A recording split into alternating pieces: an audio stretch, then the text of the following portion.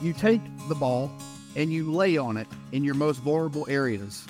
And if you can meet the chaos of the pinpoint, like, because again, it's like picking a lock, and it's like pinpoint accuracy, like GPS location on your body within you, where that trauma lies and that specific angle. Like, if you can find that thread with the ball and you can meet that chaos with absolute acceptance, and you breathe into it and you spend time on it, you will let it go. Welcome to What I Meant to Say. I'm your host, Wendy Jones, founder of Be Better Media and a mom of 4, passionate about human connection. Throughout my journey, I have experienced many What I Meant to Say moments. But since life doesn't give us do-overs, I've created a space to reflect and tell our stories again, with a little more grace for ourselves and the hope that we can help others and be better for having listened. Welcome to What I Meant to Say. I'm your host, Wendy Jones, and I'm here today with Josh Parish. He's a coach and real estate entrepreneur, and with a tremendous generational healing story that I'm really excited to dig into. So thanks for coming. Appreciate you having me. I was really drawn to your story and how you have used your life story to turn struggle into strength, and the way that you inspire others to better health and longevity, and all the while having a real estate career. And kind of seems like through your story, you've done it all. But in that early part of your life, I was really drawn to the way that you had it seems like a really crystallizing view of what was going on around you. And could we start there and go back a little bit, and you tell the viewers about your earlier life? Yeah. So growing up, born in the southeast portion of Alabama, very, very bottom, good old country folk. That was my family. And my mom, she was the hot young thing in town. She was 20. Dad was 35 and real estate entrepreneur doing his thing. Big fish in the the town that sat just about 20 miles away. And didn't really know my dad till I was 20 or so. But, I had a great stepdad, and we moved around every couple of years. Not that he was in the military. He was rising in the ranks of a retail store. And, just being from simple farm folk, I mean, even though everybody was really hardworking, just the more complex, deeper thoughts, it never really was prevalent in conversation. So, moving around and being a fat kid, because my family loved to feed me. We all love to eat, but I just happen to be the one to get fat, because I really like to eat more than everybody else. It was a very, very stressful time. And, my original dad, he was a very deep thinker, very smart man. But, and that's where a portion of, obviously we're 50-50, mom and dad, but the stress from moving around, the stress from being the new kid, and, that created just a lot of internal stress on me. And that made me have sleep paralysis multiple times per week, probably more often than not, 3, 4, 5 times a week. The sleep demon lays on you. And this was like age 3, 4, 5, and all the way up till, high school. And, stress is, it made me think about, death and perception. And I was asking these deep questions to my family, only just on occasion, just because I knew that they couldn't answer the questions. And so really, I just had to deal with that internally myself, because I couldn't go to anybody for help. And it forced the wild man in me, so like that's really, really fascinating, because what I hear there in so many ways is like you're a super highly sensitive soul born, and also when you blend that with the masculine way of dealing with stress, there's a lot there that was coming in for you with people that maybe weren't as loving as they were as loving as they could be, but couldn't really grasp the depth of what you were going through, even as a child. Oh yeah. The family support was there in terms of like, I could go and lay my head on my grandma's lap at any time, and they tell me they love me. But in terms of like processing what I was actually going through, and this was the early 90s. So did anybody really know what I was going through? Not that it was non-existent on the earth, but just around where I was, it was just like, oh, like it was a bad dream. Something like, it's very, Yeah, it was very dismissive. Tell me a little bit more about that sleep paralysis. Like for people that don't know what that means, can you define it and then tell me a little bit what it feels like? Sleep paralysis is, so you lay down and your body can't move, but you're awake. You can open your eyes and it feels like something's on you. Like, and I don't know, I never woke up with scratches or anything. It wasn't anything like that type of situation, but feeling a presence of something in the room with you, and your mind is completely capable. You can think about things. And I just know the entire time that I had sleep paralysis, I was just praying to get up. Like, let me up, let me up, let me up. And that's scary to deal with when you're a child. And ultimately, like, I know once in a blue moon, I'll get sleep paralysis now, and it still wigs me out. Like I still, same thing. I don't stay in the same room. I have to get up and switch rooms, and then I'll go back asleep, and I'm just like, whatever you are, don't follow me in here. So, yeah. Wow. It's intense, especially knowing how important sleep is. You and I were just talking before we started about the Aura Ring and knowing, how sleep is pretty much like the foundation of our health. So when you're not sleeping and getting that good sleep, it's scary on a health level. It's scary on a spiritual level. There's a lot there.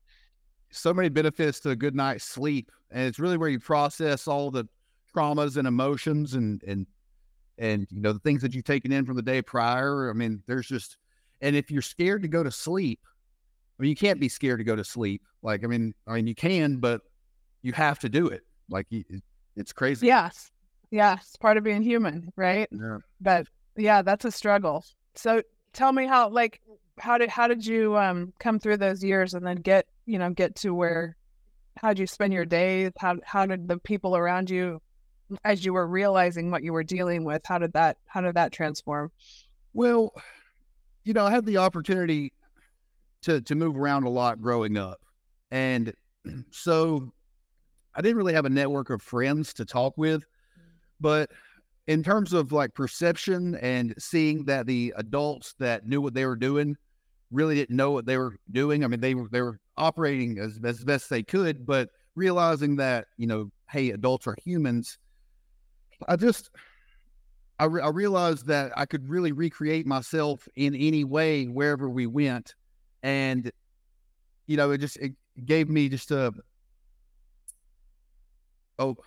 guess a deeper insight on just I'm like, whoa, like this is, every time I talk about it, it's kind of mind blowing, but no, just like reality shifts in minuscule ways and your perception on things, it really, it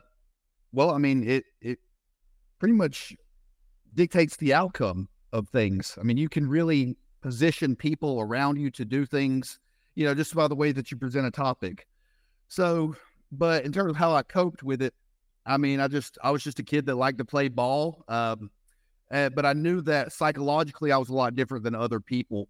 And you can only let out so much because, I mean, moving every year or so and being able to recreate my story, I knew that if you said one thing, then people were going to identify and define you by that. So, then I was like, okay, well, I said this at this point at this school or this person. Now they think of me like this. So now we're leaving. So I know not to say that again going forward. And I've been habitual with recreation of myself for forever. They say like every 7 years, people have this, seizure of like, I'm going to change. I'm going to be somebody new now. I go through that every 12 months. It's insane. So I've literally had so many deaths of prior versions of myself. And I teach people, I teach my clients, like, you are defined by the stories that you tell yourself. And you either have to work through those stories or you have to retell the story in a different light. So. Wow. That's an awesome way to put reframing. I totally get that from a coaching perspective. And it's really interesting to hear you talk about the, like, redefining yourself. And every 12 months, that's intense. It's extremely stressful because, I mean, like, yeah. And now I have acquaintances. I do have some friends, of course, and people, when I go out, I mean, I'm socially, accepted. I'm a butterfly in terms of like, people love to talk to me. and I'm more interested than interesting, so that's the whole, like, being socially Huge. yeah. So, I mean, I get around just fine, but yeah, I try not to talk to too many people that know me often, just because I'm like, nope, old version of Josh, that's going to keep me from where I'm going. So, Wow. yeah, I know that's kind of not a great way to look at relationships, but you really are a composition of the stories that you tell yourself and the stories that are told to you about you. So, oh gosh, yeah, I could not agree with you more on that. I often watch. It's something that I've realized through my own healing process, that those stories that people tell you growing up when you're young, that there is something to that. You begin to inhabit that character. If someone says you're shy or you're outgoing or you're an introvert or extrovert, and you take that on because it's being accepted around you. But shedding that is huge. And I often watch parents, and even in coaching parents, I'll say, like, it's our job to help them discover who they are rather than tell them who they are. And that is powerful. I hear that, in your story. And I'm really curious if you had to describe these reinventions and the new pattern, shedding the old and turning towards the new.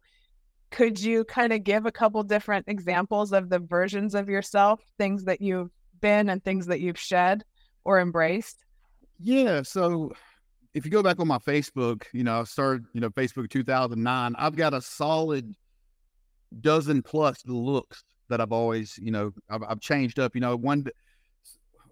I'd be a model, with long hair, at 195 pounds, or then I'd be 240 with a nose ring and shaved head, and look just like I was gonna, a berserker, just gonna go mess somebody up. Then I got like my hippie version. I've got my business version of myself. I got my, fitness, athletic version of myself. So, I mean, it's just, there's so many different portions of me. And then, like, if I get a girlfriend, they might call me like a sociopath or something, because they're like, you're never the same with anybody. And it's like, well, you have to kind of cater to your audience of who, because I've had so much success with training people because I connect with them on such a deep level. And then it's like we're in a bubble, like it's it's an energy exchange. And, I don't do personal training anymore, but this was the best example. Like, in the gym, nobody else mattered. And we were always doing like unique exercises. So people were looking in, and people would usually be self-conscious coming into the gym because they, they're getting a trainer to walk you through exercises and whatnot, and especially doing weird exercises that other people aren't doing. They would even heighten the self-consciousness or self-awareness, and like, oh, I'm kind of nervous. But I would create a bubble of it's just you and me, and like, this is what you should be doing. So, and I just haven't seen a lot of people be able to do that. But I mean, I know people can, but yeah. So yeah, no, that's interesting. And you do have, I mean, we're just on Zoom, and you can feel like you do have a very clear energy, and yet I'm trying to, and your inner world seems very deep, and like you've been in your own mind a lot. You understand yourself very well. And yet to have all of those different, like, for lack of a better word, personas that you say, you can take those out into the world and to fit in. How do you make sense in your mind of your deep inner world versus all of these going out into the world to be whatever version of yourself? I am alone most of the time, just because my mind moves very, very fast, a lot faster than my mouth. And I don't want people to tell me that I'm not authentic, because I do change so often. But I mean, I'm just here to inspire and to connect. And I do that best, either on stage or one-on-one, like in a group setting. I do go out and I can be the life of the party, but it's just, it's so taxing on me, because I'm always worried about other people's experience. And I can see how people are superficially handling the moment, but then I can see it in their face and their mannerisms, like if they're really present or not. And then, and because like I'm the ultimate party host, because I make sure that everyone feels appreciated for being there, and then they have a novel experience while there. But I'm running at a party, just like it's crazy, and I don't have any option to do anything different but that. And I forget who wrote the book, but Bren Brown or something like that. But anyway, it's all about codependence. Yeah. Yeah. Okay. Yeah. And I had a friend that told me, like, Josh, you're codependent, like terribly codependent. And I probably am, because I do subscribe to the overfilleth the well. You know, if somebody's pouring into you, then I'm supposed to pour in 200%, you know, and I tend to overgive in my relationships, and then I can kind of be, I mean, I do get a little upset if people don't replenish the well like I do. I mean, I know that people aren't going to necessarily do it like me, but yeah, I'm one to subscribe to, like, you got to maintain the relationship by overgiving to that Interesting. person. Yeah. Yeah. And that, I mean, that to me, what I hear in there, like, how do you manage burnout? Because when you're overgiving, you know, that there is a prescription for, like, where you say enough's enough and I got to get out of here. Well, I'm very, very choosy with who I spend my time with, for sure. Because I mean, I don't have the ability to just go hang out. Like I won't do it. I don't do small talk, and I mean, most of my relationships have ended because they're like, Josh, you're too much. Like you are too much. Because I have a merciless scalpel. I can pick apart the best of the best. And I mean, I'd be nice about it, but at the same time, like, I'm hell on a contract. That's why I'm really good in real estate and terms and like negotiations. And it's just all these micro things but I feel like you have a really important message for highly sensitive people. I am highly sensitive, even though I don't want to admit it, but yeah, I'm pretty sensitive to folks and to things. The energy in the room, but in so many ways, it seems like you've learned to use that for good and you know, to produce in the world, to find a purpose, to fill yourself up. But do you ever feel like the highly sensitive, does it become too much in this day and age, or have you figured out how to manage it? Oh, absolutely. Yeah. I mean, it's a burden. I mean, it's a gift and a curse, you know, because I mean, there's everything's got its negative aspects. So, I mean, because I mean, if you're one of the best in the world at something, then your other realms are just crumbling around you. Like, there is no number one that has a good life. Like, I hate to say it, but yeah.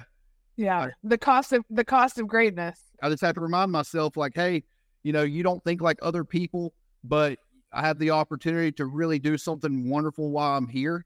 And it's just like, do I want to go be like numb and average? And I don't know, would I feel like I lived my life in a great manner? And it's like, no, like I've tried myself to sleep, especially all throughout school, just wanting to be popular, wanting people to love me.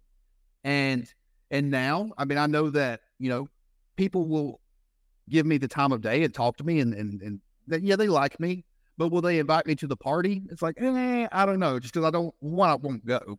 But then I don't really jive in that fraternity type setting. Like, I'm a Freemason, right? And but I just don't like that fraternity, that fraternity type situation. I just don't, the whole, like, and I'm a leader, you know, but yeah, but I don't go hang out with the boys. Like, so what do you say? That's such a powerful message, I think, even to the next generation right now, because this world of social media and constant comparison that we're living in, it's one thing for adults, which we feel it too, but I think this next generation coming up has it even harder than we do, because they've always had that comparison in their face.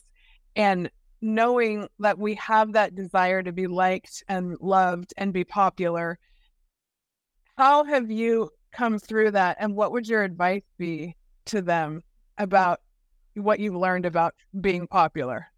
Or at least back in the day, you're just competing against like Mr. Jones down the street that got the new Buick or something, right? And, you know, the big fish in the small pond. But now, I mean, it's just so in your face about, you know, like, hey, this 12-year-old making $1 million a month, and Like, Yeah. it was like, Totally. a 10-year-old girl could make me feel bad, but like, yeah, like, itching to Yeah.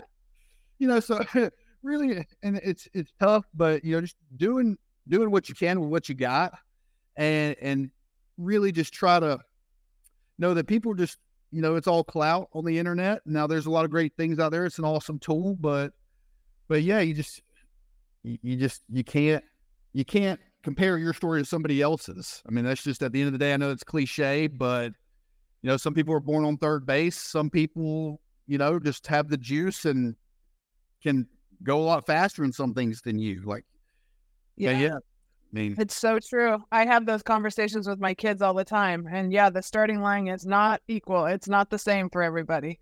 yeah, And learning how to, I do think that that's one of the greatest things about coaching is helping people find their unique gifts, because it's already within them. It's just often it's so hard for us to see it on our own. And I do think that's one of the greatest things about coaching is that discovery that people find when they just building confidence in such small things, right? I mean, working out, or, the way that you're able to hold a conversation or do a job, a simple job, not $1 million a year job, but just like realizing that like it's all built in the small moments and not these highlight reels that everyone's watching these days, Yeah, those small incremental wins, they generate the momentum needed to carry you through times that maybe you don't feel like, being strong. But if you've generated so much self-belief through showing up for yourself, then it's just, then it's in your being. So, and then by creating that being, the other people, your network will, tell you that story of like, hey, that's who you are. And that's going to help you along. So, but it is having that eye of the samurai, like, they can identify like 100 weapons in the room or whatever. It's like figuring out how you can win in the moment wherever you are. And that's huge on how I coach people is, it's not necessarily, you're not going to be in a bubble and everything's going to be, perfect. So you have to figure out, one, it's not what to think, it's how to think. And if you can figure out, how you can win in the moment at all times, then, you're going to go great places. Yeah. Amen. If you don't mind, I'd love to go back a little bit and talk about, your relationship and what you learned through your relationship with your family and particularly your dad. I think that's just there's so much to this generational healing component. And, we love who we love. I think children are born to love their parents, and man, we still love them no matter what. I mean, parents are human. We do things that aren't great, but there's a lot in your story there. I noticed that has helped you become the person you are today, even through the struggle. So could you break that down a little bit? Yeah. So, well, when it comes to my father, he's passed away now a couple of years ago, but it didn't necessarily end in an ideal manner, because he passed away from COVID, or he was hospitalized with it, and he had some prior health issues with his heart. But I had not spoken to him for about 3 years prior to his death, and but backtracking a little bit, met him when I was like 22, 23 years old. Called his phone number off of a billboard because, well, he had billboards in town. And you always knew he was your father? I didn't know until I was about 17. My mom and we got in a fight when I was bad drunk. And she's like, I don't know. My mom, okay, so just interject here real quick. My mom, my best friend, but also complete saboteur, like just will cut me to the bone first strike. Like we're gonna get in a fight, and I'm like, I don't want to hear your shit. And then she's like, something, just the worst thing you could ever say to a person, just like instant, just like kill shot. And it's just like, and my brother's the same way. My little brother Newt, and love them both to death. But yeah, that was what surrounded me. It made us vicious, but we're extremely loving, but that's just how they fight. And I don't necessarily fight like that. I mean, I know how to fight, but like, that's just, you don't go for the jugular the first shot. Now, maybe the third, but not the first. But yeah, because I had a drinking problem in my late teens, and she's just like, she screamed at me that Alan wasn't my dad, and Steve was. So in a nutshell, and that was like, oh man, like that's crazy. Made sense, but like it's like that's just not a way to tell somebody about that. So mother's she was just extremely immature, still is, but still loving and would give me absolutely everything that she ever had laid down the road for me. So, we've all got our demons. But yeah, so met Steve when I was 22, 23-ish. And,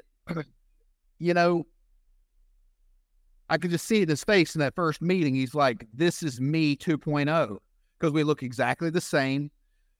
Very, very deep thinkers, and I was just, at that time, I was just super into bodybuilding.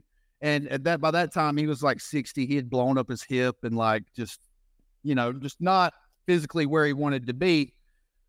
But I just saw it in his face. It's like, oh man, like I knew that he cared for me since I was part of him, but I knew, like, I just could sense like, oh, like I don't like this. And you hear about these historical stories of kings that they have their sons, especially Alexander the Great, his dad, like they despised each other. And Alexander the Great surpassed his father's greatness. I mean, because Alexander the Great's dad was a drunk, and Alexander the Great conquered the world by the time he was like 30 something.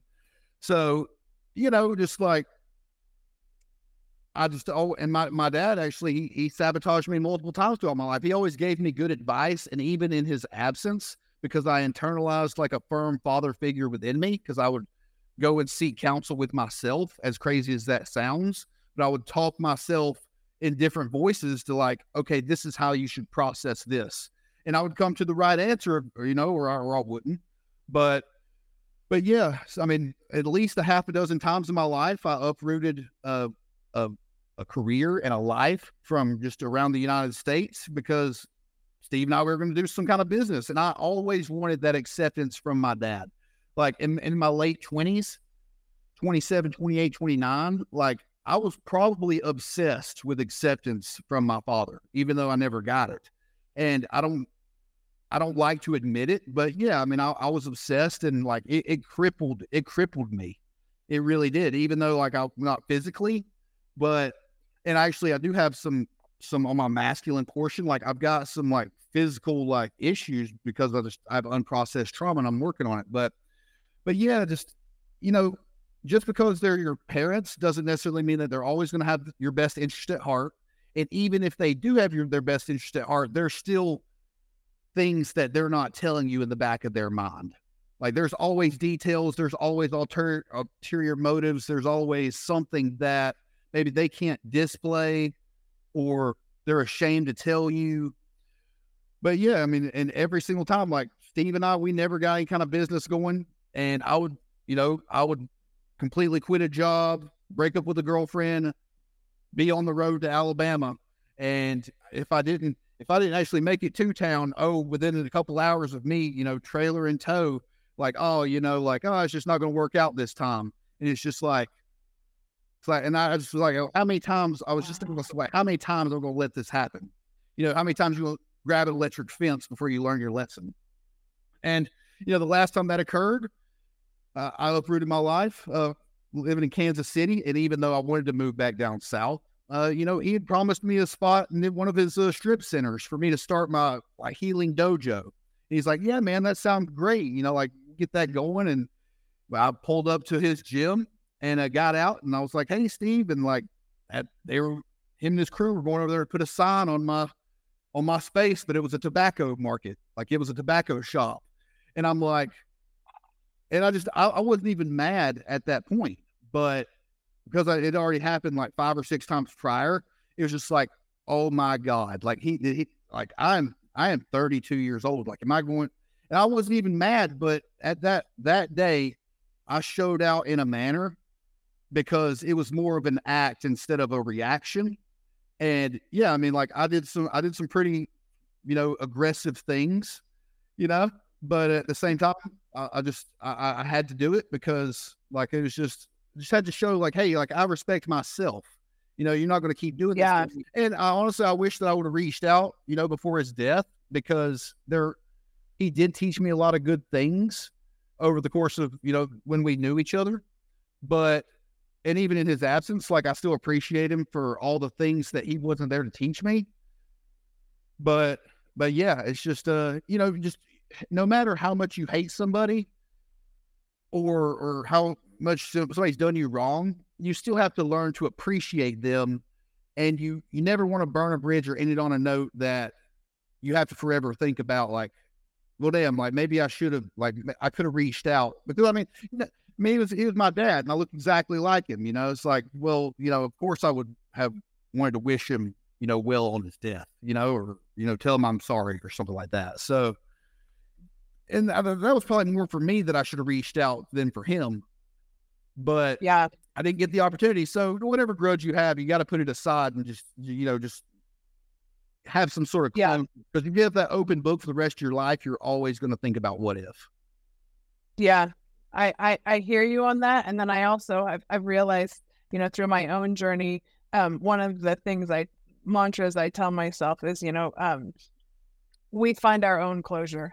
Like that concept that, like, what we carry, like, often we're looking to someone else to bring us that closure. And I think that that can easily happen with parents and children, right? Because we are always, inextricably linked and loving, almost, sometimes to a fault, but that love is always there. Right. But the forgiveness, you seem to have a really great relationship with forgiveness. And do you think that that's led to your growth even through really hard things? I walked around so angry for so long, and that's just self-imprisonment. If you have to forgive and take the lessons from the losses. If you don't take lessons from losses, then they're actually losses. But if you take them as, if you take it as a learning opportunity, and I'm talking about, like, even the worst of the worst, because who's the guy that wrote A Man's Search for Meaning? Viktor Frankl. And, he was a Holocaust survivor, and he saw his family die around him. He saw thousands of people die around him, and he knew he had to survive so he could tell his story. But I don't know if he forgave, what was going, like, the Nazis and what had gone on around him. But that man probably didn't walk around with hatred in his heart, and the only thing that you're doing, like, if you have a grudge against somebody, they don't care. They don't care at all. It's you're the one that's affected. So, I mean, if you walk around mad, like, have a tense, traps and, like, just shallow breath and self-conscious, just be angry, and people can feel that your energy's off just because you can't process, like, your anger towards a situation, well, you're just ruining your own life. And that's just me not wanting to affect my future self because I can't let go of what happened in the past. So, yeah. I can hear so much in your, a lot between the spiritual world and the like, meditative, physiological. Have you blended a lot of the spiritual world and the physiological, mind, body, spirit connection to heal? Absolutely. Yeah. I'm pretty gifted in terms of, because I am a massage therapist. I've got a license, but I call myself a wizard per se, but yeah, I can watch people, like, walk in a room and I'm like, oh, this is your spot, and then, like, well, because I have a wrestling mat here and then I've got a massage room upstairs, but I don't do, like, full body stuff, but yeah, we manifest, or we have traumas that we process, and then, like, whatever's going on in our body, like our muscle tissues, like, absorb that situation, and it kind of sticks with us.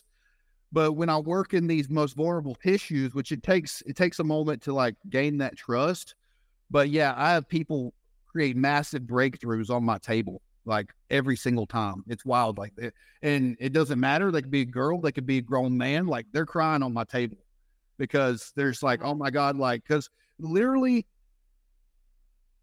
yeah, I mean, it's just, I mean, the mind is the body is the mind. And you could actually unlock genius through your movement practice, because, like, neuroplasticity and muscle plasticity, they're one and the same. And with sensory motor amnesia, sorry to throw out these big words, but we forget movement patterns. But we have the opportunity to create fine motor movements with just various portions of our body, just not our hands. And that opens up channels of our mind that are unexplored. Therefore, you think more dynamically and you're more in tune with infinite intelligence and the creator that lives within you, but also outside of you too. So, and yeah, like you can totally decide to process these traumas, but there has to be a physical aspect of it too. You can't work on mental stuff just through the mental.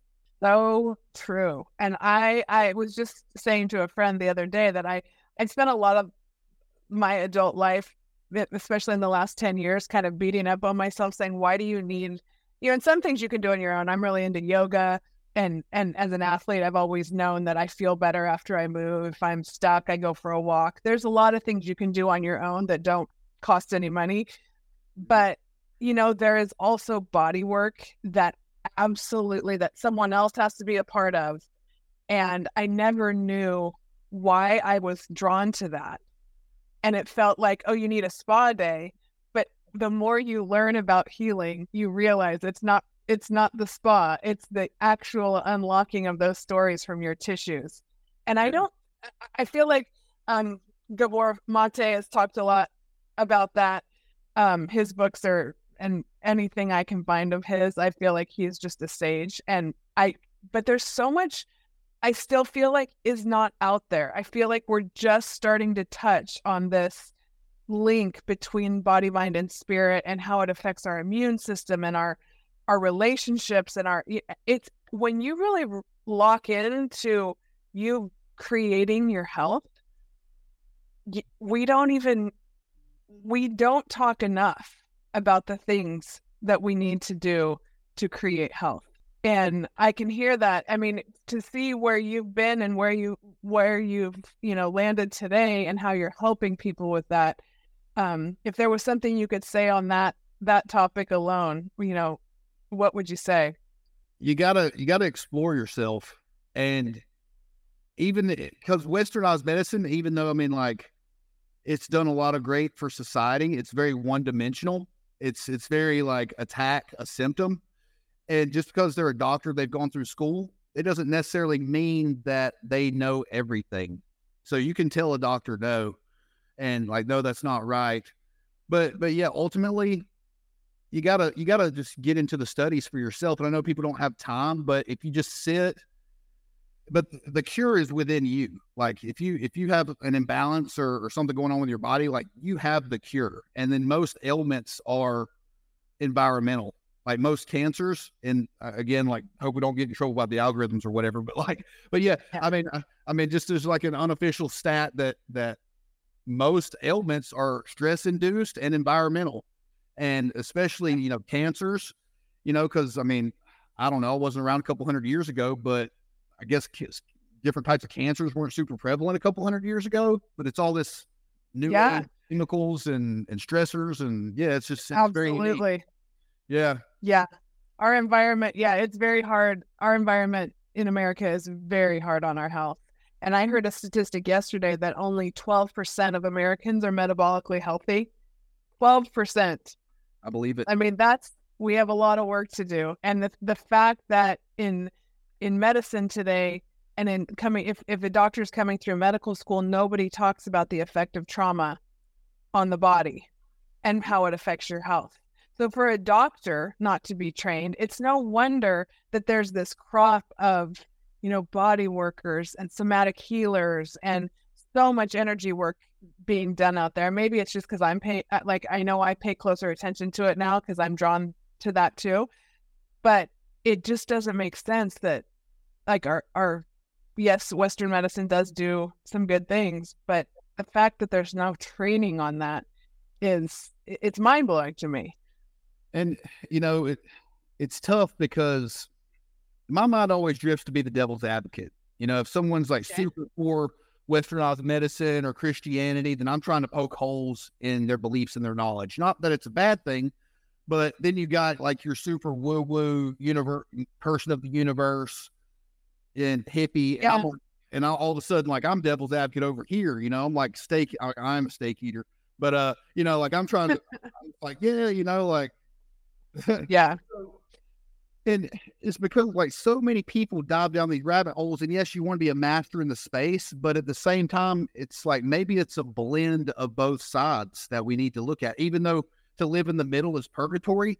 Like when we look at health and wellness, like, yeah, like let's study some westernized medicine, understand what they're doing. But then on this side, like, let's study the hippie stuff.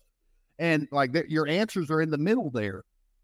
And like, cause I'm not like, if my arm's cut off, I'm not going to go eat some dirt, and then like, if I have like some traumatic issues, like I'm not going to go and like say, hey doc, give me an anti-anxiety pill, like I'm not doing that. Yeah. But, and cause I've been coaching people for so long, but I've just stepped on in the online coaching space, and, there's a lack of masculinity in the world today. And then these new age male coaches, it's all about like, hey, work out super hardcore. It's all about motivation and just get it done. And then you got soy boys that are just like super all about like, oh, process your trauma, and their arms are like 6 inches big. And it's like, how are y'all coaches? Like, come on, like, let's blend it a little bit, like. So good. And I would love to come back to that, what you said about the lack of masculinity coming through in the healing space, because I do think I see that. And, the blend is different for everyone. I think everyone should be themselves. But can you elaborate a little bit more on your thoughts on that? Because that's pretty genius. And I would agree with you. Well, first of all, healing is I don't know, you think of mothering when you think of healing, right? And that's all well and good. And there's definitely, two sides to each coin. But I mean, there's also some great male healers out there, but it's really, you have to diagnose yourself. You do want to seek, our professional help and insight, but ultimately we know where we're backsliding and what we need. And, there's times that you need the compression. There's times that you need compassion, and it's really up to you to figure out. You have to know enough to coach yourself a little bit, right? But shading out of more masculinity is never a bad thing. But at the end of the day, if you're like so caught up in your head and you've already done the hardcore workout and you're still in your head, then maybe it's not going and beating yourself up more, right? So because you can only do so much physical practice before, you just completely break down, like the point of negative. So yeah, sorry, I just kind of went off on a tangent and maybe didn't answer your question, but yeah, it's just, we have to really play devil's advocate more of like the coaching that we seek. And if we have, and coaching is never ending, like, but you only need to learn from one coach at the time, so you can fully process and internalize what they're saying. And if you have the hippie coach this time, then maybe you need to go get somebody that's like Stonewall Jackson the next. Being able to take in other perspectives, that is a huge gain in life. I think that shows, that's also a step on the maturation process of evolving through our healing. But you hit on something there that I think the journey of going within and like learning. Do you have some tools or some tips for people? Because I think that's a really hard thing to do. And we're often looking outside for someone to help us, but I know there are things that we can do on our own. What are your favorite go-tos for the best ways we can turn inward? I like the journaling.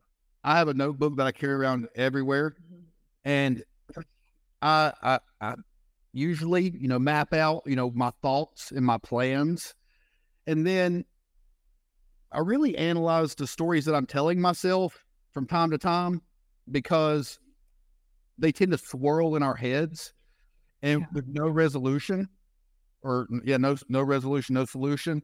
So going within and going deep on asking, why you want this specific outcome, or why is this happening, you can usually figure it out within one page, like you're writing, and then you start to attack like, okay, well, this happened and this happened, but I'm thinking this, and usually, I mean, for me, like in 1 page in 15 minutes, I can map it out.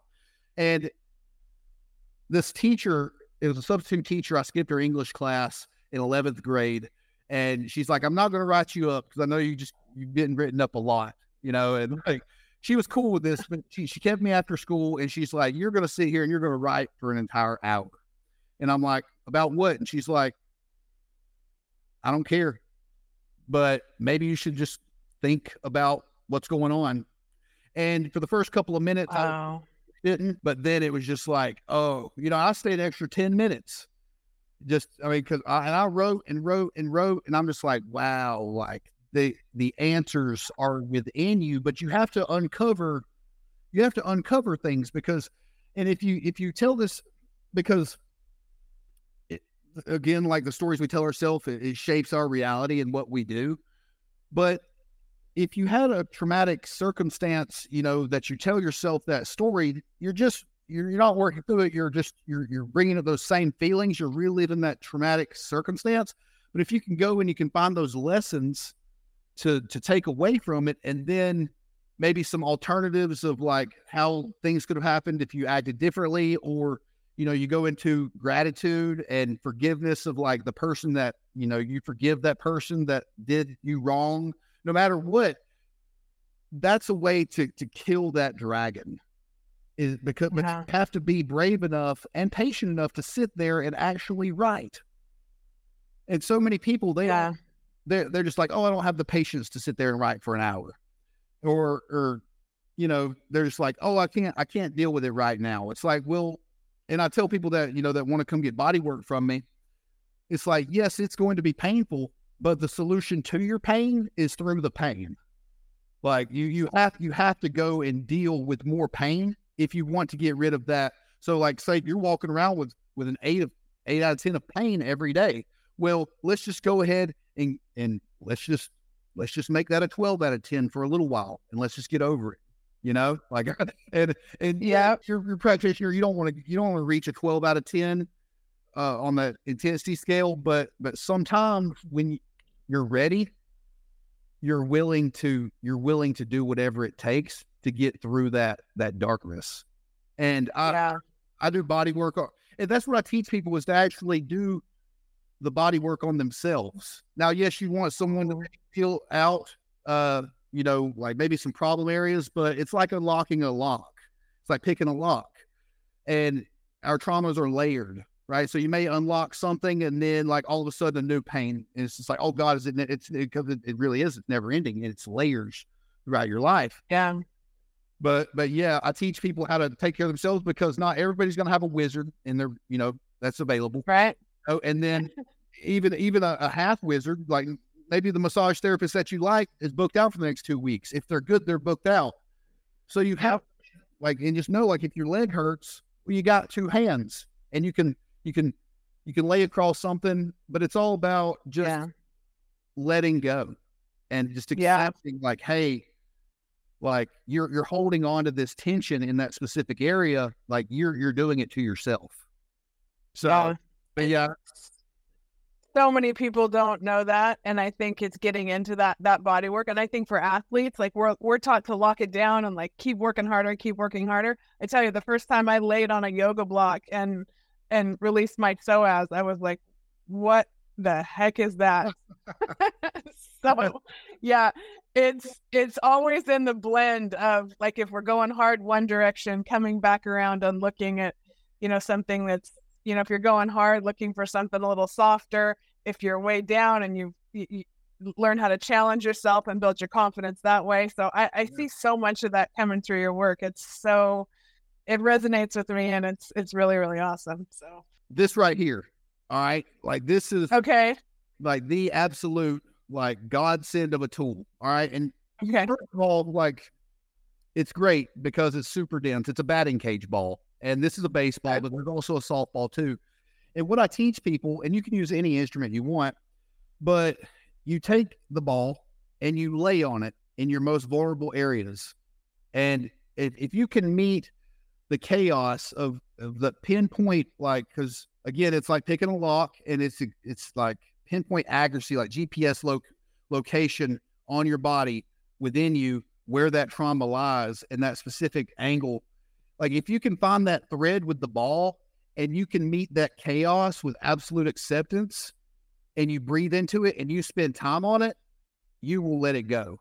Like that is the whole entire like methodology, like the secret behind everything I do is like, yeah, I can lay my hands on you and like, we'll find it. And like, I can work on you for a little bit, but I can't sit there for as long as you need me to, because that time duration is within you.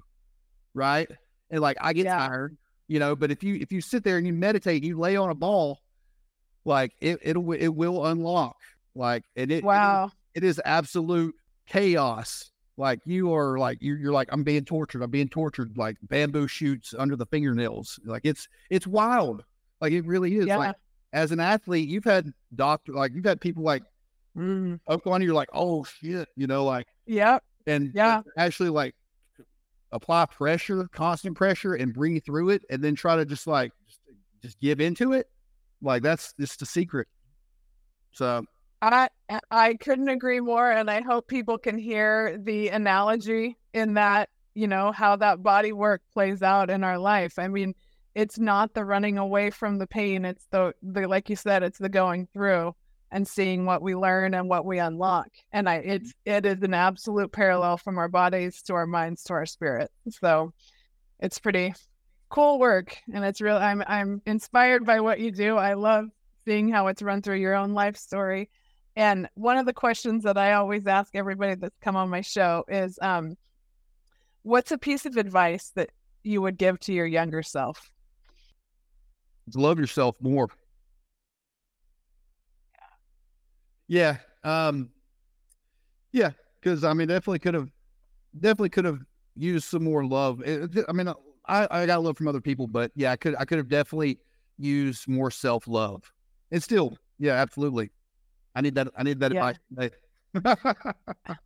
Doesn't everybody? I agree with you, and it's a lifelong journey. So, and one that I can tell you're on, and it's really cool. I have absolutely loved hearing your story, and I think it can help a lot of people. So thank you so much for coming on. And I want to know, I want people to know where they can find you to connect. So can you let us know what's the best place to find you?